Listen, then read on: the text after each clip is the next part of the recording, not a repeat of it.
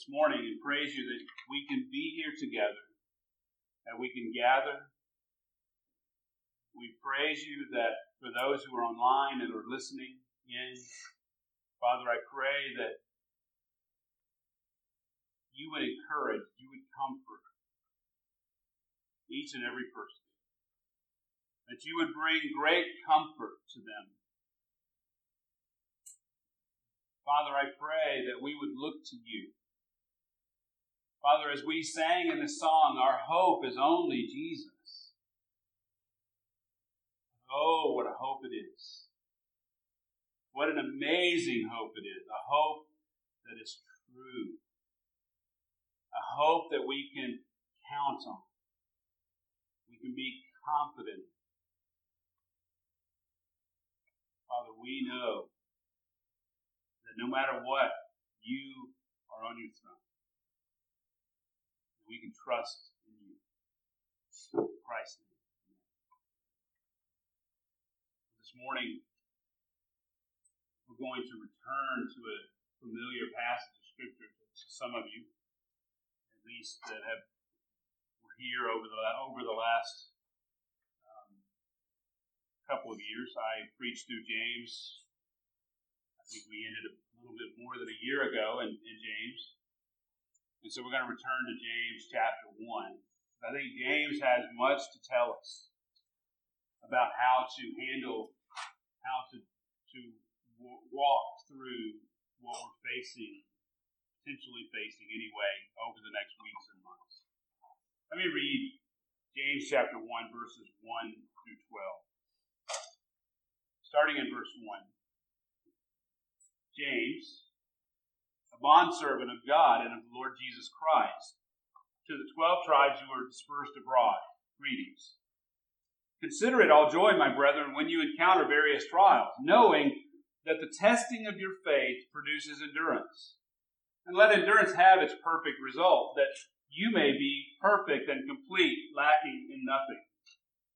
But if any of you lacks wisdom, let him ask of God, who gives to all generously and without reproach, and it will be given to him. But he must ask in faith, without any doubting, for the one who doubts is like the surf of the sea, driven and tossed by the wind. That man ought not to expect that he will receive anything from the Lord, being a double-minded man, unstable in all his ways. But the brother of humble circumstances is to glory in his high position, and the rich man is to glory in his humiliation, because like the flowering grass, he will pass away. For the sun rises with the scorching wind and withers the grass, and its flower falls off, and the beauty of its appearance is destroyed. So too the rich man in the midst of his pursuits will fade away. Blessed is the man who perseveres under trial. For once he has been approved, he will receive the crown of life, which the Lord has promised to those who love him. Beloved, I know for some of us, this, what we face could very well be the most difficult event in our lifetime. I know some of you who are listening have been through some very difficult times. Some have even, we have one member of our church that has even experienced the Great Depression and World War II and the Cold War with its threat of nuclear holocaust. Some of you are a little bit newer to this, and you may have only experienced the Great Recession of 2008. We don't know what the Lord will bring to pass with this current situation and how it will compare to some of these others. I think, though, that we can be reasonably certain that the impact on our economy alone could be beyond anything we have seen in our lifetime. The financial markets, even before Friday, have been rocked by the spate of closures and bans. We have no idea what this will do to the markets, the construction market, the retail market, the tourism market, all of which help drive economic growth in this country. If you work in one of those industries, I do. I work in construction. You may be a little nervous right now. Obviously, the greater concern, though, is the actual effects of this virus. I don't think we can completely understand, even sitting here today, the impacts that it could have. My hope is that the mitigation that we're going through right now, the separation and the shutting down of things, my hope is that flattens the curve and we don't experience as much as we could. But we don't know completely what will happen. We do have some idea of how quickly this virus can spread. It can cause exponential growth and infections within a very short period of time because we don't have a lot of immunity to the virus. This growth, this exponential growth, could overwhelm our medical system if we don't act fast, and that's why we're seeing so many of these shutdowns in such a short period of time. Let me say that most of the infections are mild symptoms from what we can tell. But the percentage that will result in hospitalizations could quickly overwhelm our hospital capacities, and that really is the issue.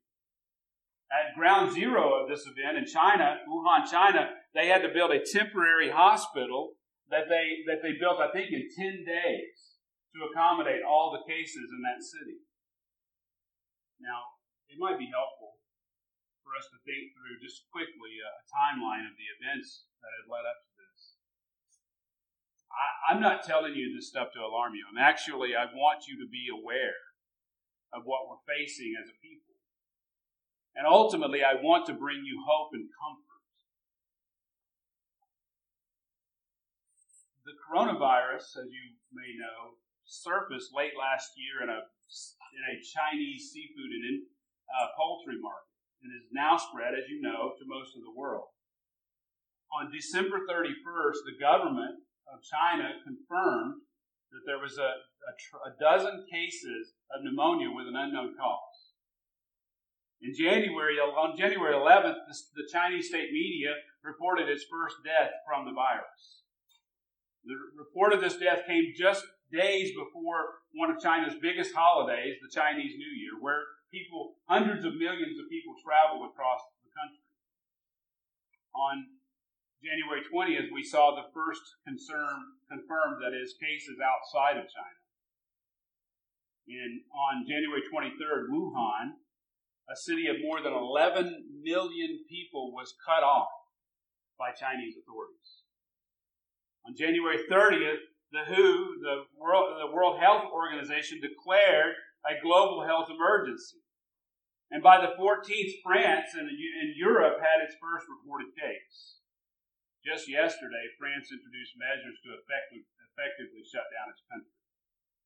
On the 21st, the first case in the Middle East, in Iran, came.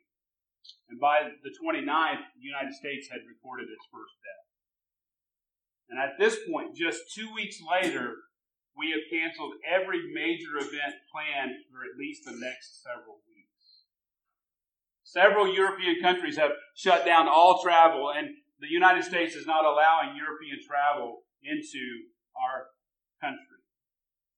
And the U.S. is most likely to do so as well, shutting down even potentially domestic travel. Beloved, we can't imagine the impact that this might have on our lives for the foreseeable future. As we think back through human history, there are some events that arrest our attention. Thinking of sicknesses, I think Jonathan mentioned it earlier, you may be thinking of the Spanish flu of 1918, or even the Black Plague of the 14th century, or the smallpox epidemic of the 20th century. These are certainly noteworthy, and I'm certain there were others, but I'm actually referring to the two greatest disasters in human history. Two greatest disasters in human history. The fall and the flood. Beloved, the fall of mankind in the Garden of Eden is the reason we suffer with every subsequent disaster. Because sin and death were introduced there.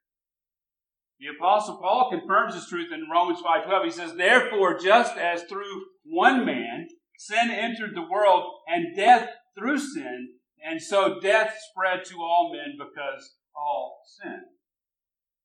So according to this truth of Romans chapter 5, according to Paul, because of what happened in the garden, because of one man's sin, death entered the world. And death, just like this virus is spreading through the world, death spread to all men. Because all have sinned, or all sinned. But in Genesis chapter 3, even as God gave the consequences of sin to the man, the woman, and the serpent, He promised redemption. He promised that He would ultimately redeem the man and the woman. He promised a Savior, the seed of the woman. And He promised that this seed, this coming seed, would crush the head of the serpent. And He would redeem man and woman from their condition. If you read Genesis, you know that from the fall to the flood, sin proliferated. Sin it got so difficult, or so bad, that in Genesis 6:5 it says this. It should be a shocking verse to us. It said this: "Then the Lord saw that the wickedness of man was great on the earth, and that every intent of the thoughts of his heart was only evil continually." Have you ever heard so many words that are stacked together to say that every direction, everything that man wanted to do, every thought of his heart was only evil continually?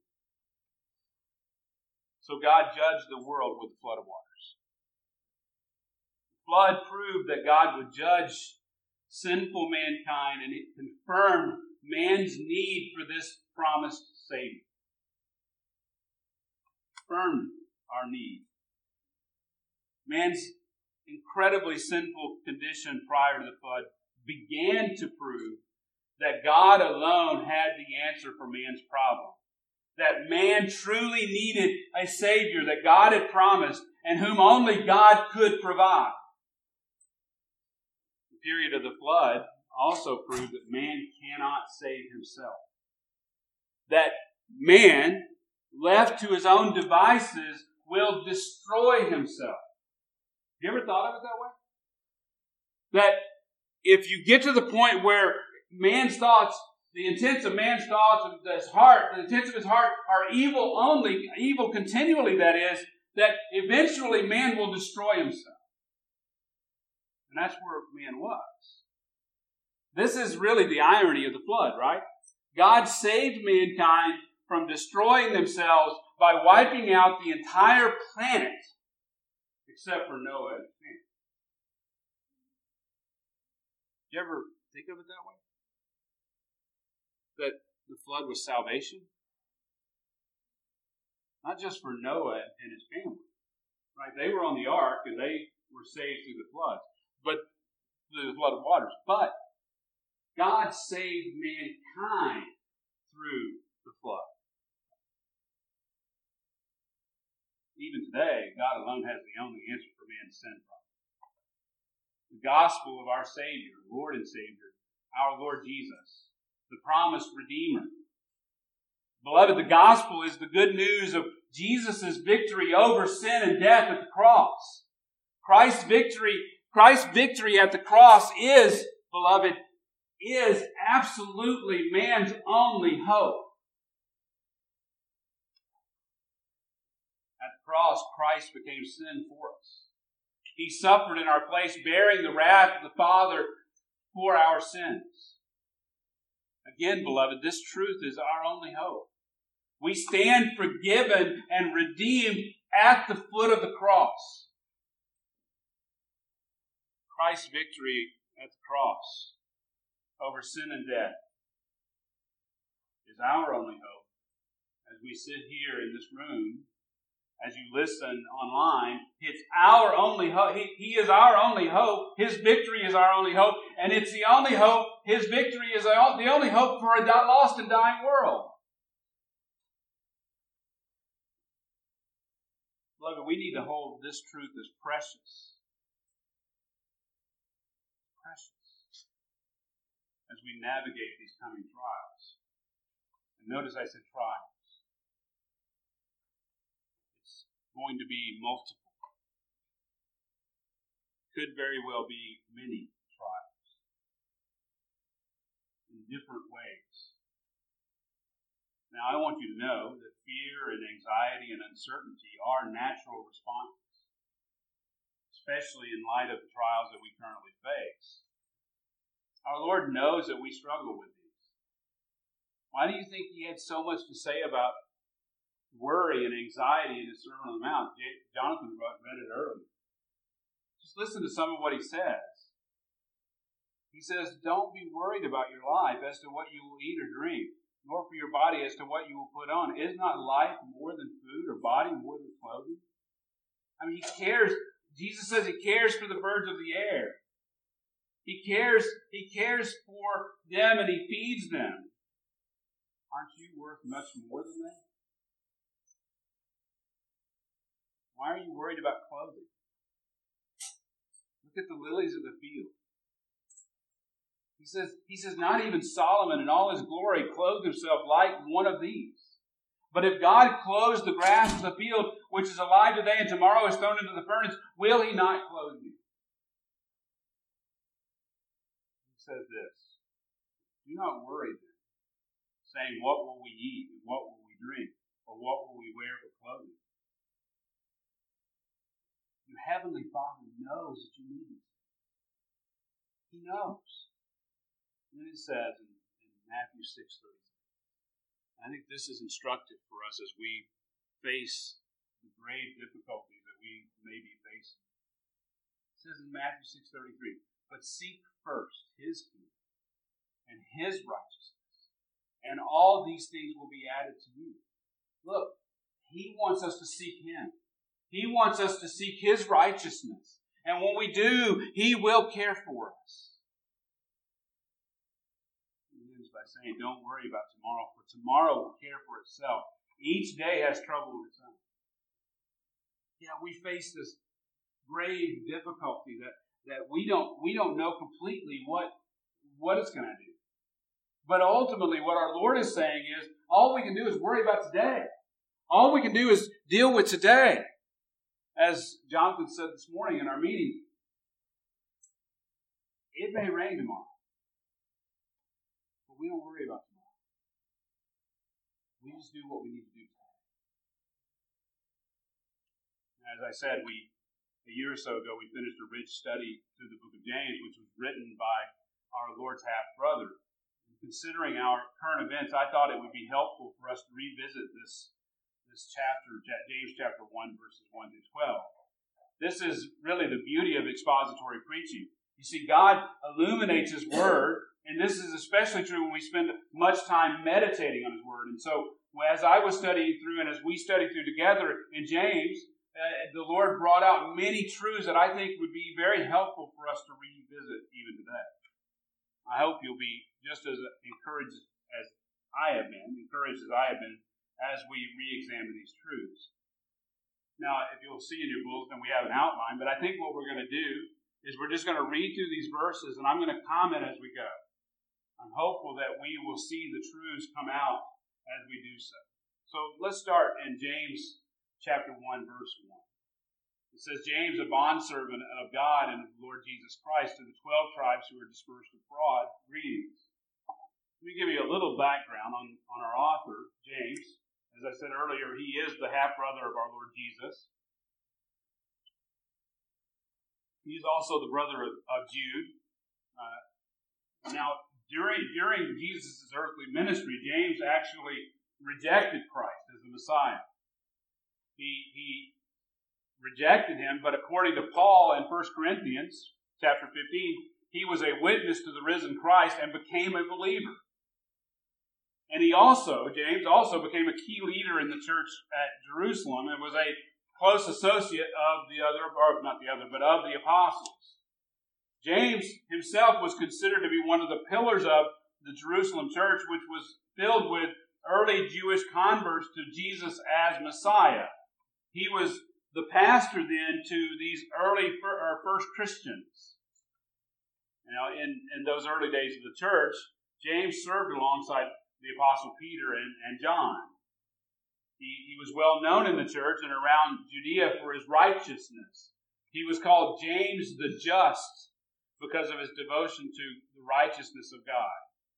Now, one thing is clear as you study James, the letter of James, one thing is clear is that James was a true shepherd to his people.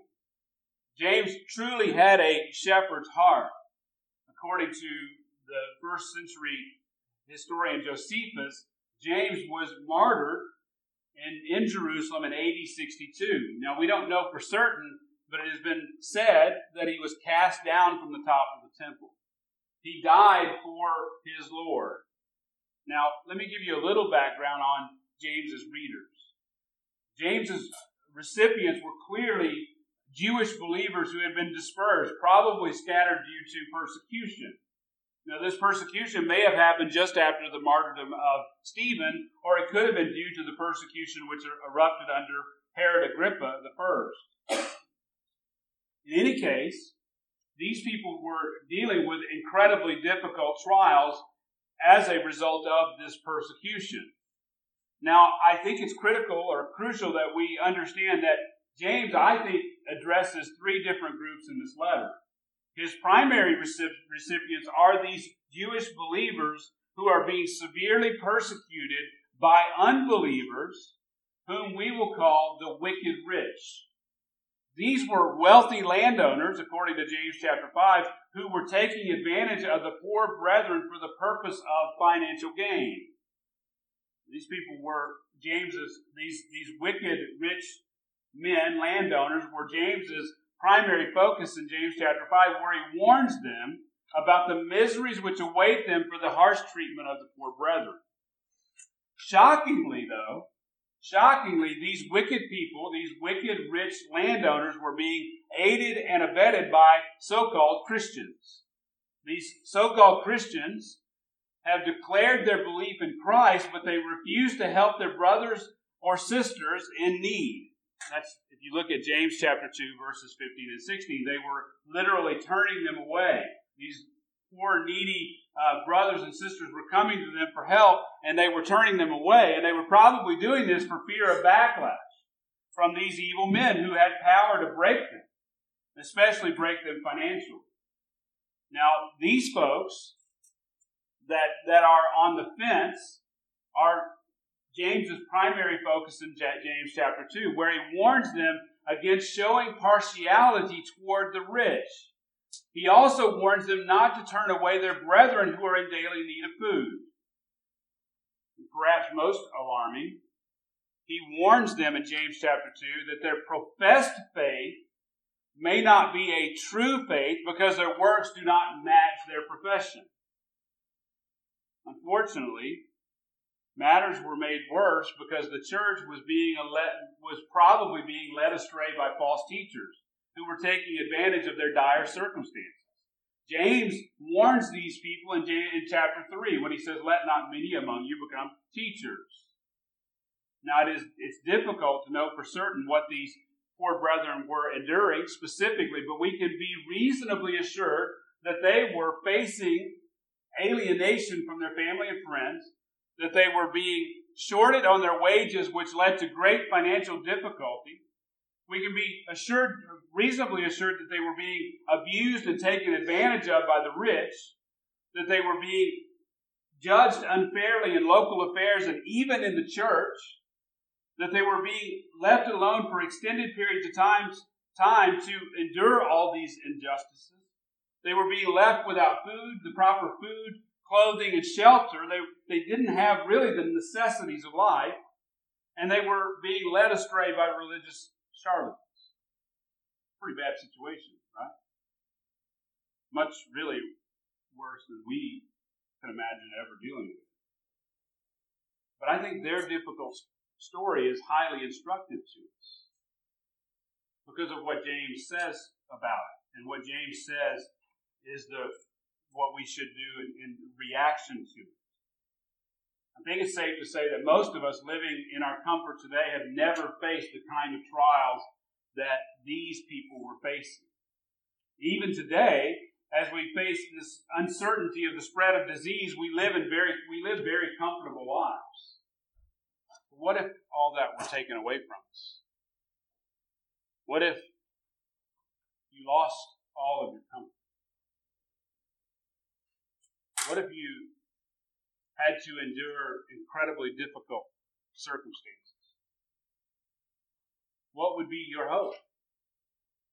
How would you deal with a very different life? Where would you look for wisdom?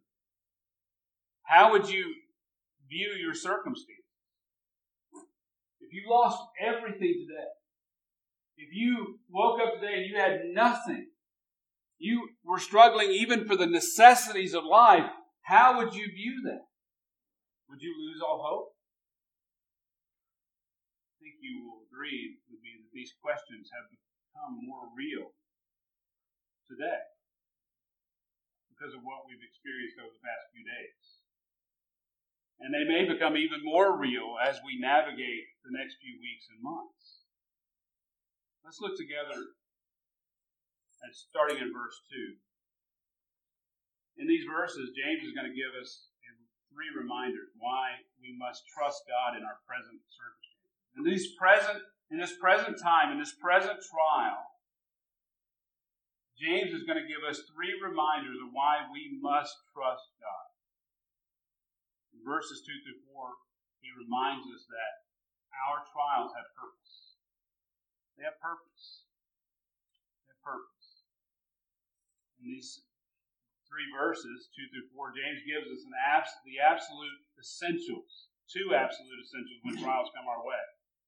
Now, I want to remind you that James calls these various trials. We've already looked at what these were for James's readers.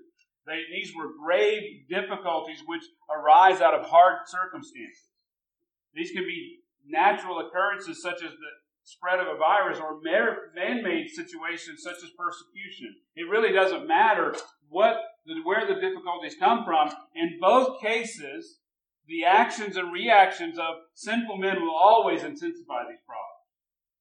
Remember, as we deal with the next few weeks and months, the actions and reactions of sinful man will intensify these problems. Therefore, according to James, as we traverse this difficult terrain, we must develop the right stance. Look at your text.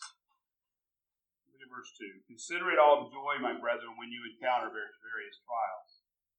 James starts his letter here by cutting it straight regarding trials. He starts with a command. He says, consider it all joy. This word translated consider is in the imperative mood. Therefore, it's a command. If we wish to be obedient as Christians, we must consider it all joy when we encounter these trials. No choice. The word consider means to engage in an intellectual process. It means to think, to consider, to regard. And James then is aiming at your thought life, which drives your emotions. You see, we have a choice. We can let our emotions drive our thought life, or we can, the other way around, we can rightly inform our minds and hearts with the truth of God's Word, which then dictates our emotions. Does that make sense? Some people let their emotions drive them.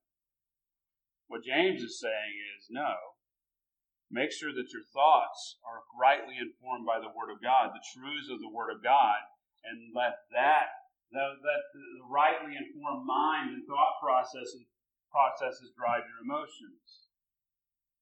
You see, we as Christians must let the Word of Christ richly dwell in us. This rightly informs our hearts. It rightly informs our thoughts, which dictate our emotions. The word translated joy is defined as a settled contentment in any and every circumstance. At any and every situation. It refers to an unnatural. Our natural reaction is to be emotional, to be angry, to run away from our circumstances. But what James is saying here is that we need to have a deep and steady, thankful trust in God in spite of, in the face of our circumstances. James says that we are to consider it all joy. This is true and pure joy. This only comes through trusting in the Lord. I believe the NIV actually does translate this instead of all joy, which is the NAS. The NIV translates it, consider it pure joy. It's pure, it's unadulterated. It's a pure understanding that we can trust Christ no matter what our current situation is. We will see that this type of joy only comes from a knowledge of what God has accomplished in Christ and what He has promised to accomplish in the future through Him.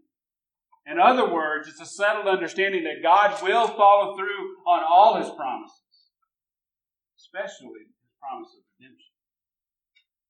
Especially the fact that He will redeem this world.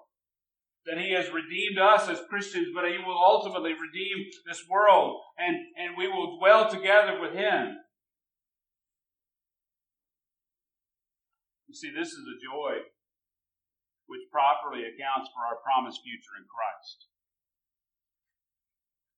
And it's a joy that's only available to those who are in Christ. You see, beloved, the world can't have this kind of joy. The world can't understand how we could be joyful as we face this great difficulty.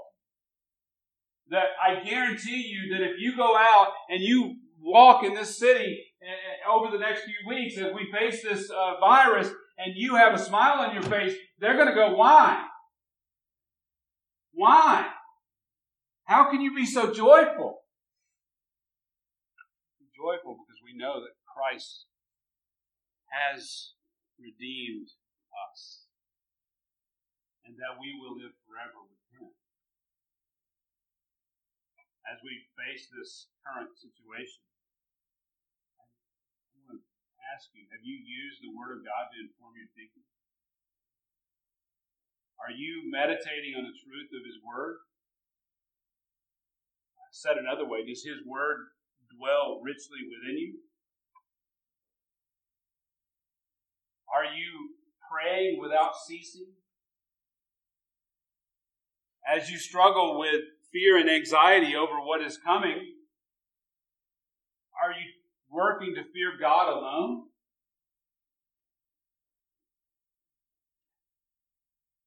Have you considered what God has given to you?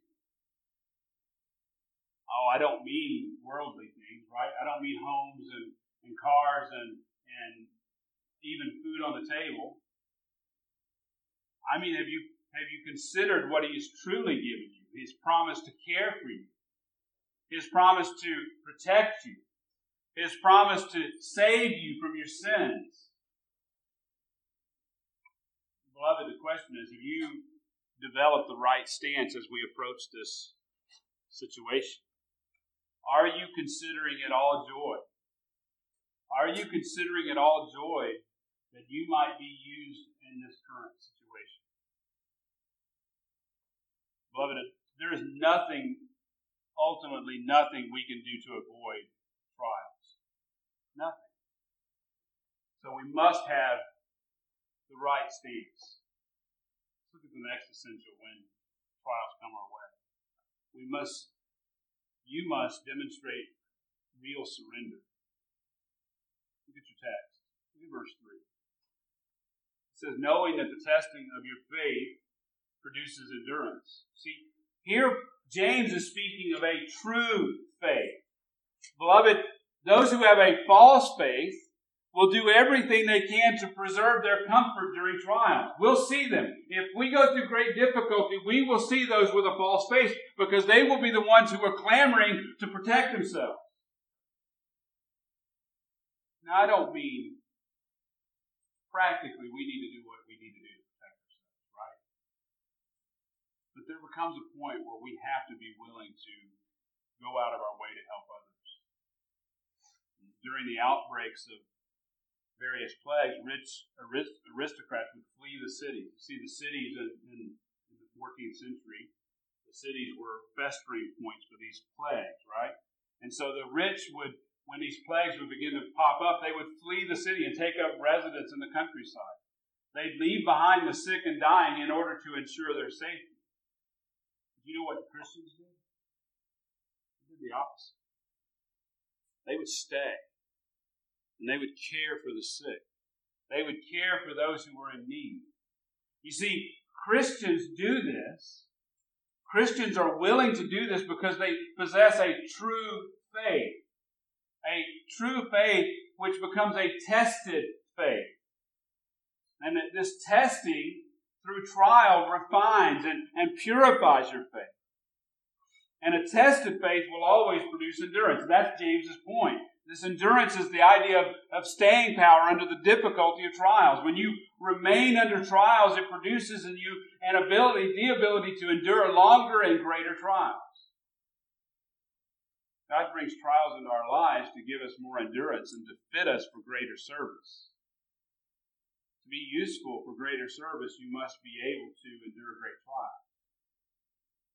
You want to be used by God? You want to, here, Lord, take me.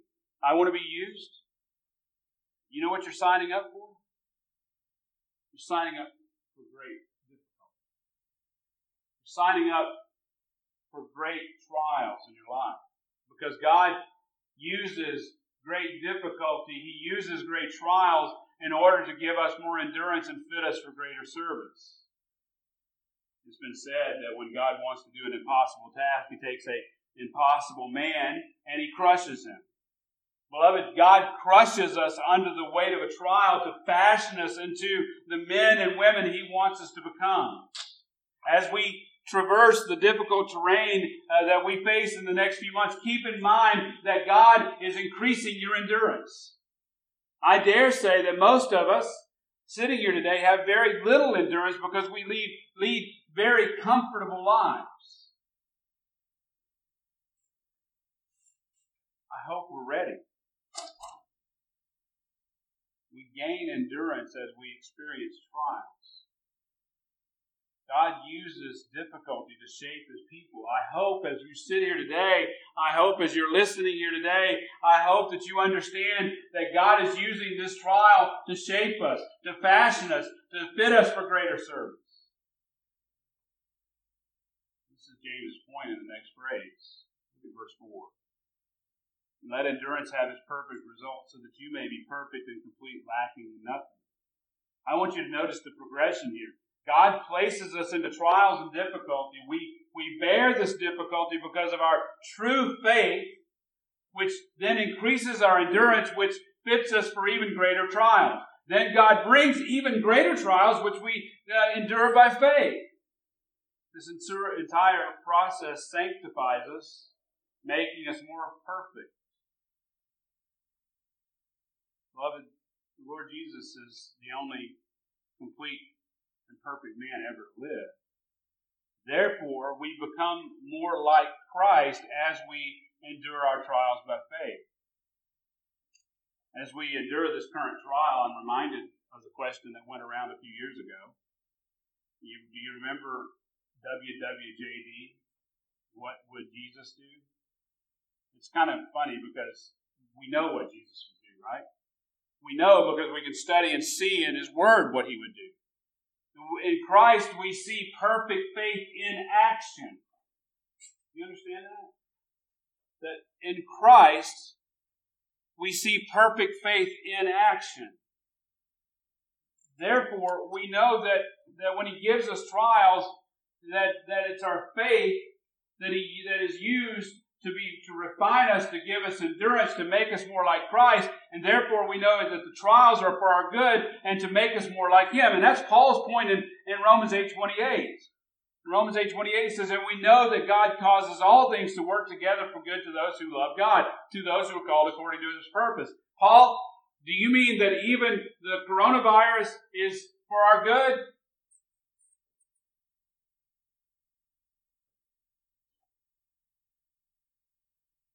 Is that part of all things?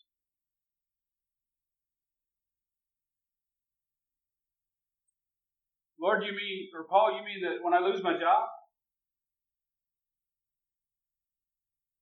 that's for my good? Is that part of all things?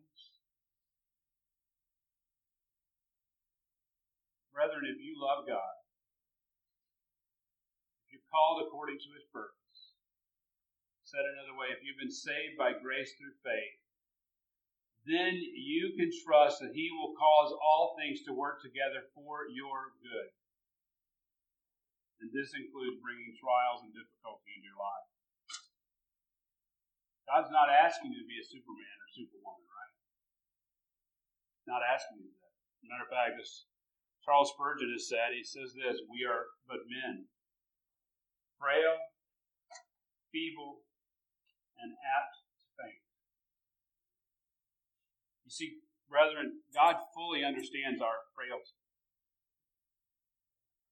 I fully understand that many of you will struggle to cope with what's happening. You may be struggling, even now, you may be struggling with fear. But I want to remind you that God uses situations like this to grow us to be more like Christ. And it's a step process. Some of you are farther along in your development, in your maturity. And for those people, be patient and helpful for those who are struggling. Some of you understand that no matter what happens, whatever, come what may, God is still on His throne. And you're going to live that way. Some of you are going to struggle. Some of you are going to deal with great anxiety. Those of you who are strong, I say come alongside and help those who are weak. Be patient. See, our goal, beloved, is to labor until Christ is formed in all of us. In Colossians 1:28, Paul says, we proclaim Him, admonishing every man and teaching every man with all wisdom, so that we may present every man complete in Christ. As we go through this difficulty, God is growing each and every one of you, if you have true faith. If you have a real faith. If you find yourself struggling, I beg you then to consider it all joy. That's what James says. Consider it all joy that God has prepared you for this hour. Consider it all joy that God has a purpose in this trial. He intends to increase our endurance. He plans to sanctify us. He aims to make us more like Christ. And beloved, He never misses His target. Never.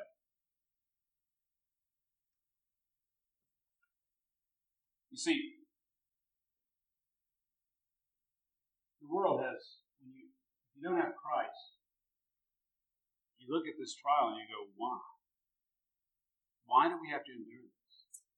Why do I have to give up my comforts? Why can't I go to Starbucks when I want to go to Starbucks? Why am I having to sit at home? But as Christians, right? As Christians, as those who know Christ, we know that this trial has purpose.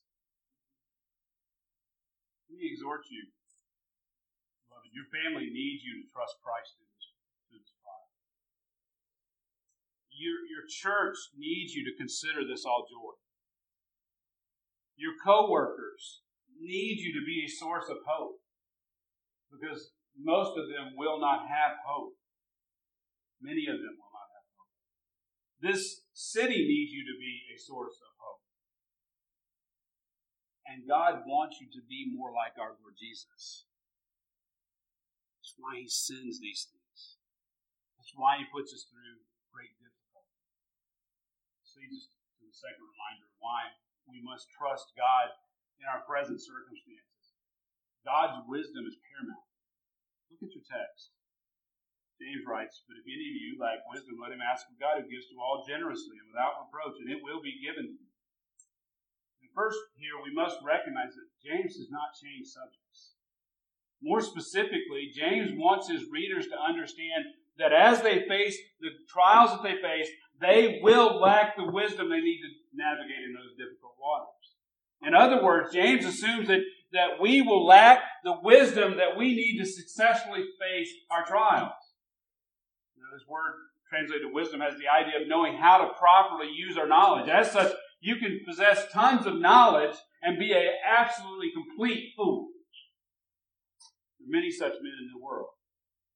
I dare say there are many such men in our world today, men in government, men even in the church, who have tons of knowledge, but they don't have any clue how to use it. Listen to Charles Spurgeon. He says this: wisdom is the right use of knowledge. To know is not to be wise. Many men know a great deal, but are all the greater fools for it. There is no fool so great a fool as a knowing fool. But to know how to use knowledge is to have wisdom. End quote. So James says that we must never be knowledgeable fools. Don't be a knowledgeable fool. There are many people on the internet who are trying to show the world they have great knowledge.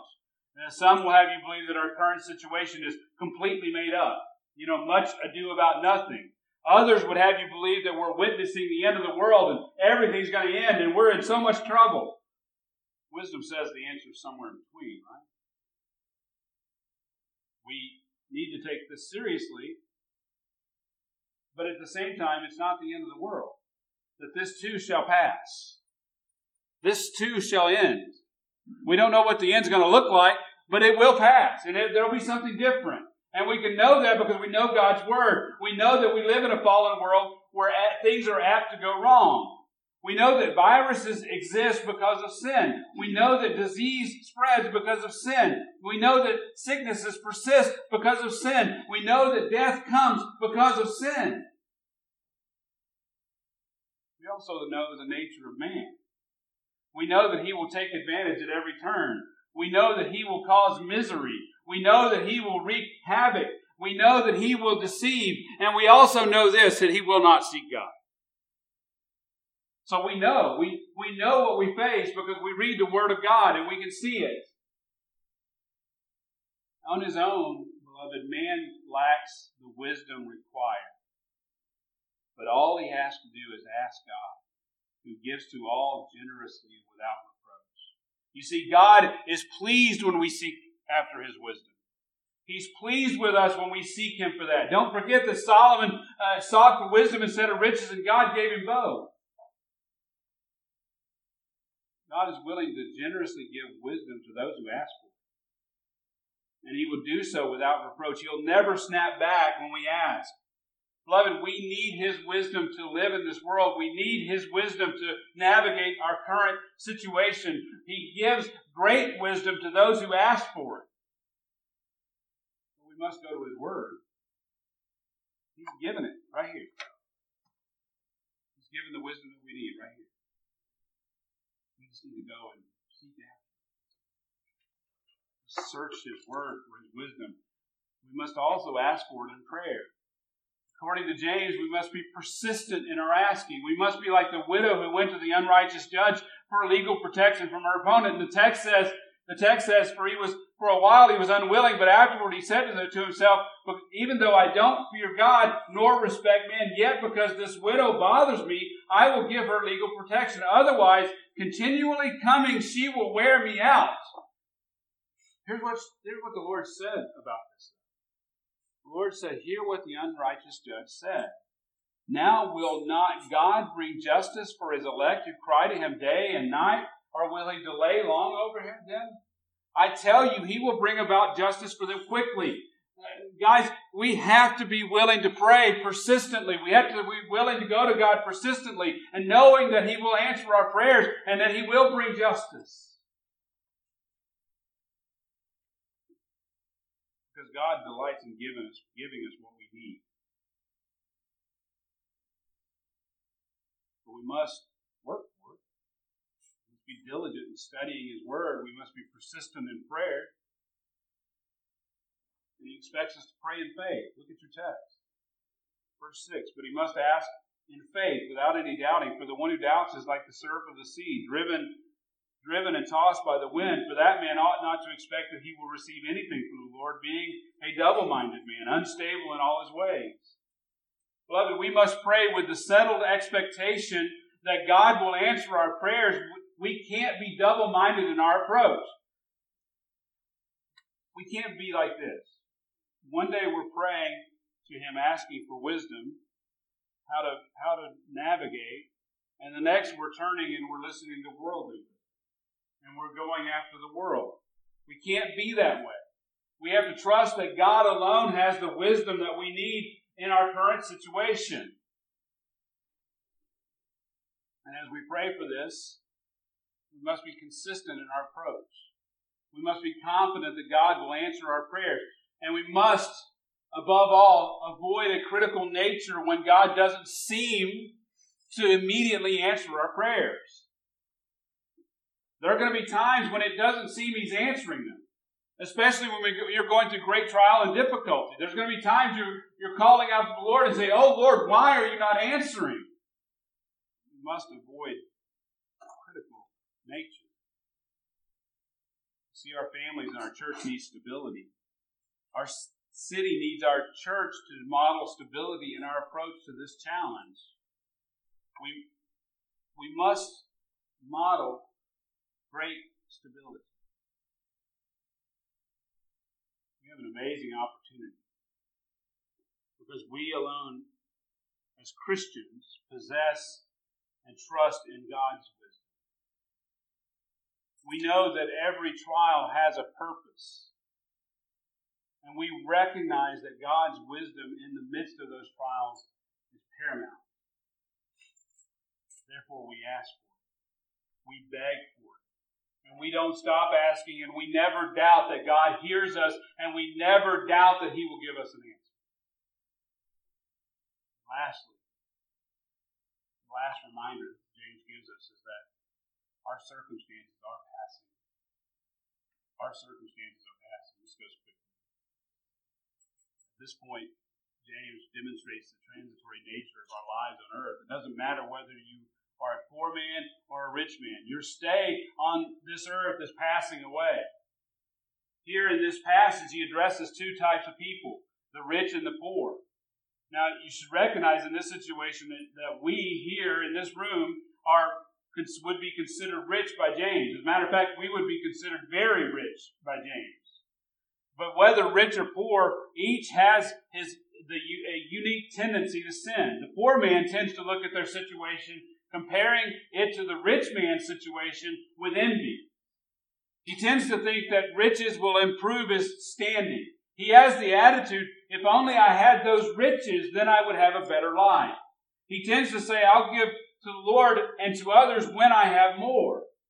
In our world, he's the man who's always looking to win the lottery. He's always looking to come into some real money, right? He's never satisfied with what he's been given.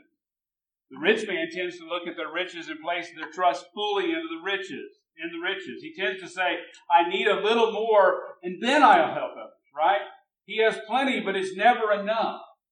Just like the poor man, he can never be satisfied with what he's been given. Therefore, he refuses to do anything which might jeopardize his fortune. He lives his life thinking about financial security without realizing that true security comes from trusting God alone. In both cases, the poor and the rich, they both are trusting in what they can see, what they can feel, and not trusting in God. They're never satisfied with what they've been given. The poor man trusts in the riches he may gain in the future, while the rich man trusts in the riches that he's gathered for himself, always wanting more. Both tendencies, beloved, are sinful. And sadly, both attitudes are present within God's people, the church. I'm certain that if you would look at yourself, you would identify in yourself one of these tendencies, if you're honest. So with that as a backdrop, let's quickly look at these verses. Look at verse 9. James writes, but the brother of humble circumstances is to glory in his high position. You see, James's antidote for the poor brother is to glory in his high position in Christ. He's been given every spiritual blessing in the heavenlies in Christ Jesus. He's been given Christ who has unfathomable riches. Look at your text. The rich man is to glory in his humiliation because like the flowering grass, he will pass away. Now, I don't have time to give you all the reasons here, but I think he's talking about a rich brother or rich so-called brother. And we'll find out in just a few minutes that This is the one who claims to have true faith, but he has closed his heart to, we'll find out that he's closed his heart to the brother of humble circumstances. He's done this because he doesn't want to lose his life of comfort. He's trusting in his high position here in the world, and he's putting all his stock in his worldly standing. He doesn't realize that he's only a vapor that appears for a little while and then passes away. He doesn't recognize the transient nature of his riches or even of his life. Look at verse 11. For the sun rises with a scorching wind and withers the grass, and its flower falls off, and the beauty of its appearance is destroyed. So too the rich man in the pursuit of his, or in the midst of his pursuits, will fade away. At this point, James gives the answer for both the poor and the rich brother. And this is where we'll end our day. We'll end our day here because I think this is the answer to our current dilemma. In other words, look at verse 12. Blessed is a man who perseveres under trial, for once he has been approved, he will receive the crown of life which the Lord has promised to those who love him. Beloved, do you want to have true joy no matter your circumstances? Then you will persevere by faith. You will seek God's word. You will seek God in prayer. You will recognize that our trials have a unique purpose. You will realize that God's wisdom is paramount as we traverse this trial. But you'll also recognize that all these circumstances are passive. You see, as Christians, we look forward to the day when we finish this race. We look forward to the day when we will receive the crown of life, which I take to be eternal life with God. You see, as Christians, we don't live for the riches that we might have. We don't live for the riches that we do have. We live for the crown of life, which is promised to those who persevere. We live for the fact that we will be with Christ forever. As Christians, this is the promise we live for. Beloved, we may face some incredibly difficult circumstances in the coming weeks and months. I don't know what we face before. You don't know, I don't know. It could be very difficult. I hope that it's not. My hope is that it's much better than we think. But we have to be prepared. We have to understand that this could be very bad and very difficult. But if you are in Christ, if Christ is your hope, I want to remind you all that you have in Him. I want to remind you of the unfathomable riches of Christ. He alone is our hope. He alone has redeemed us. If you're not a believer here today, if you have not trusted in the Lord Jesus Christ as your Lord and Savior, I call on you to believe in the gospel. Christ, God, sent His very own Son. He promised that He would send this Redeemer. Well, this Redeemer is the Son of God, very God, who came and lived on this earth, obedient to the point of death, even death on a cross. He did what you and I never could have done. And in doing so, He took upon the wrath of the Father, took upon Himself the wrath of the Father for our sin, so that whoever would believe in Him would have eternal life.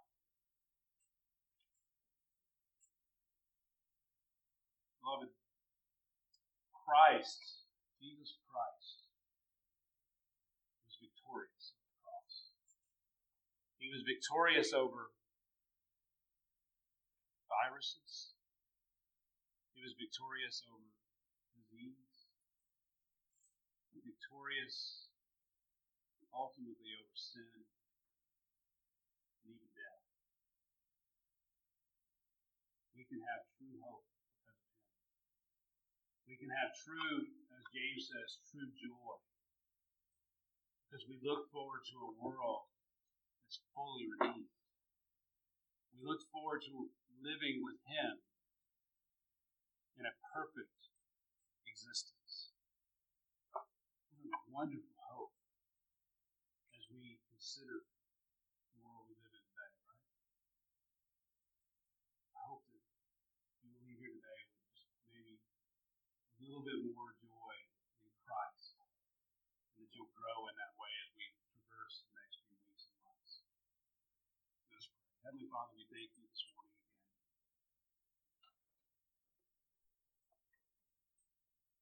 I pray that you would comfort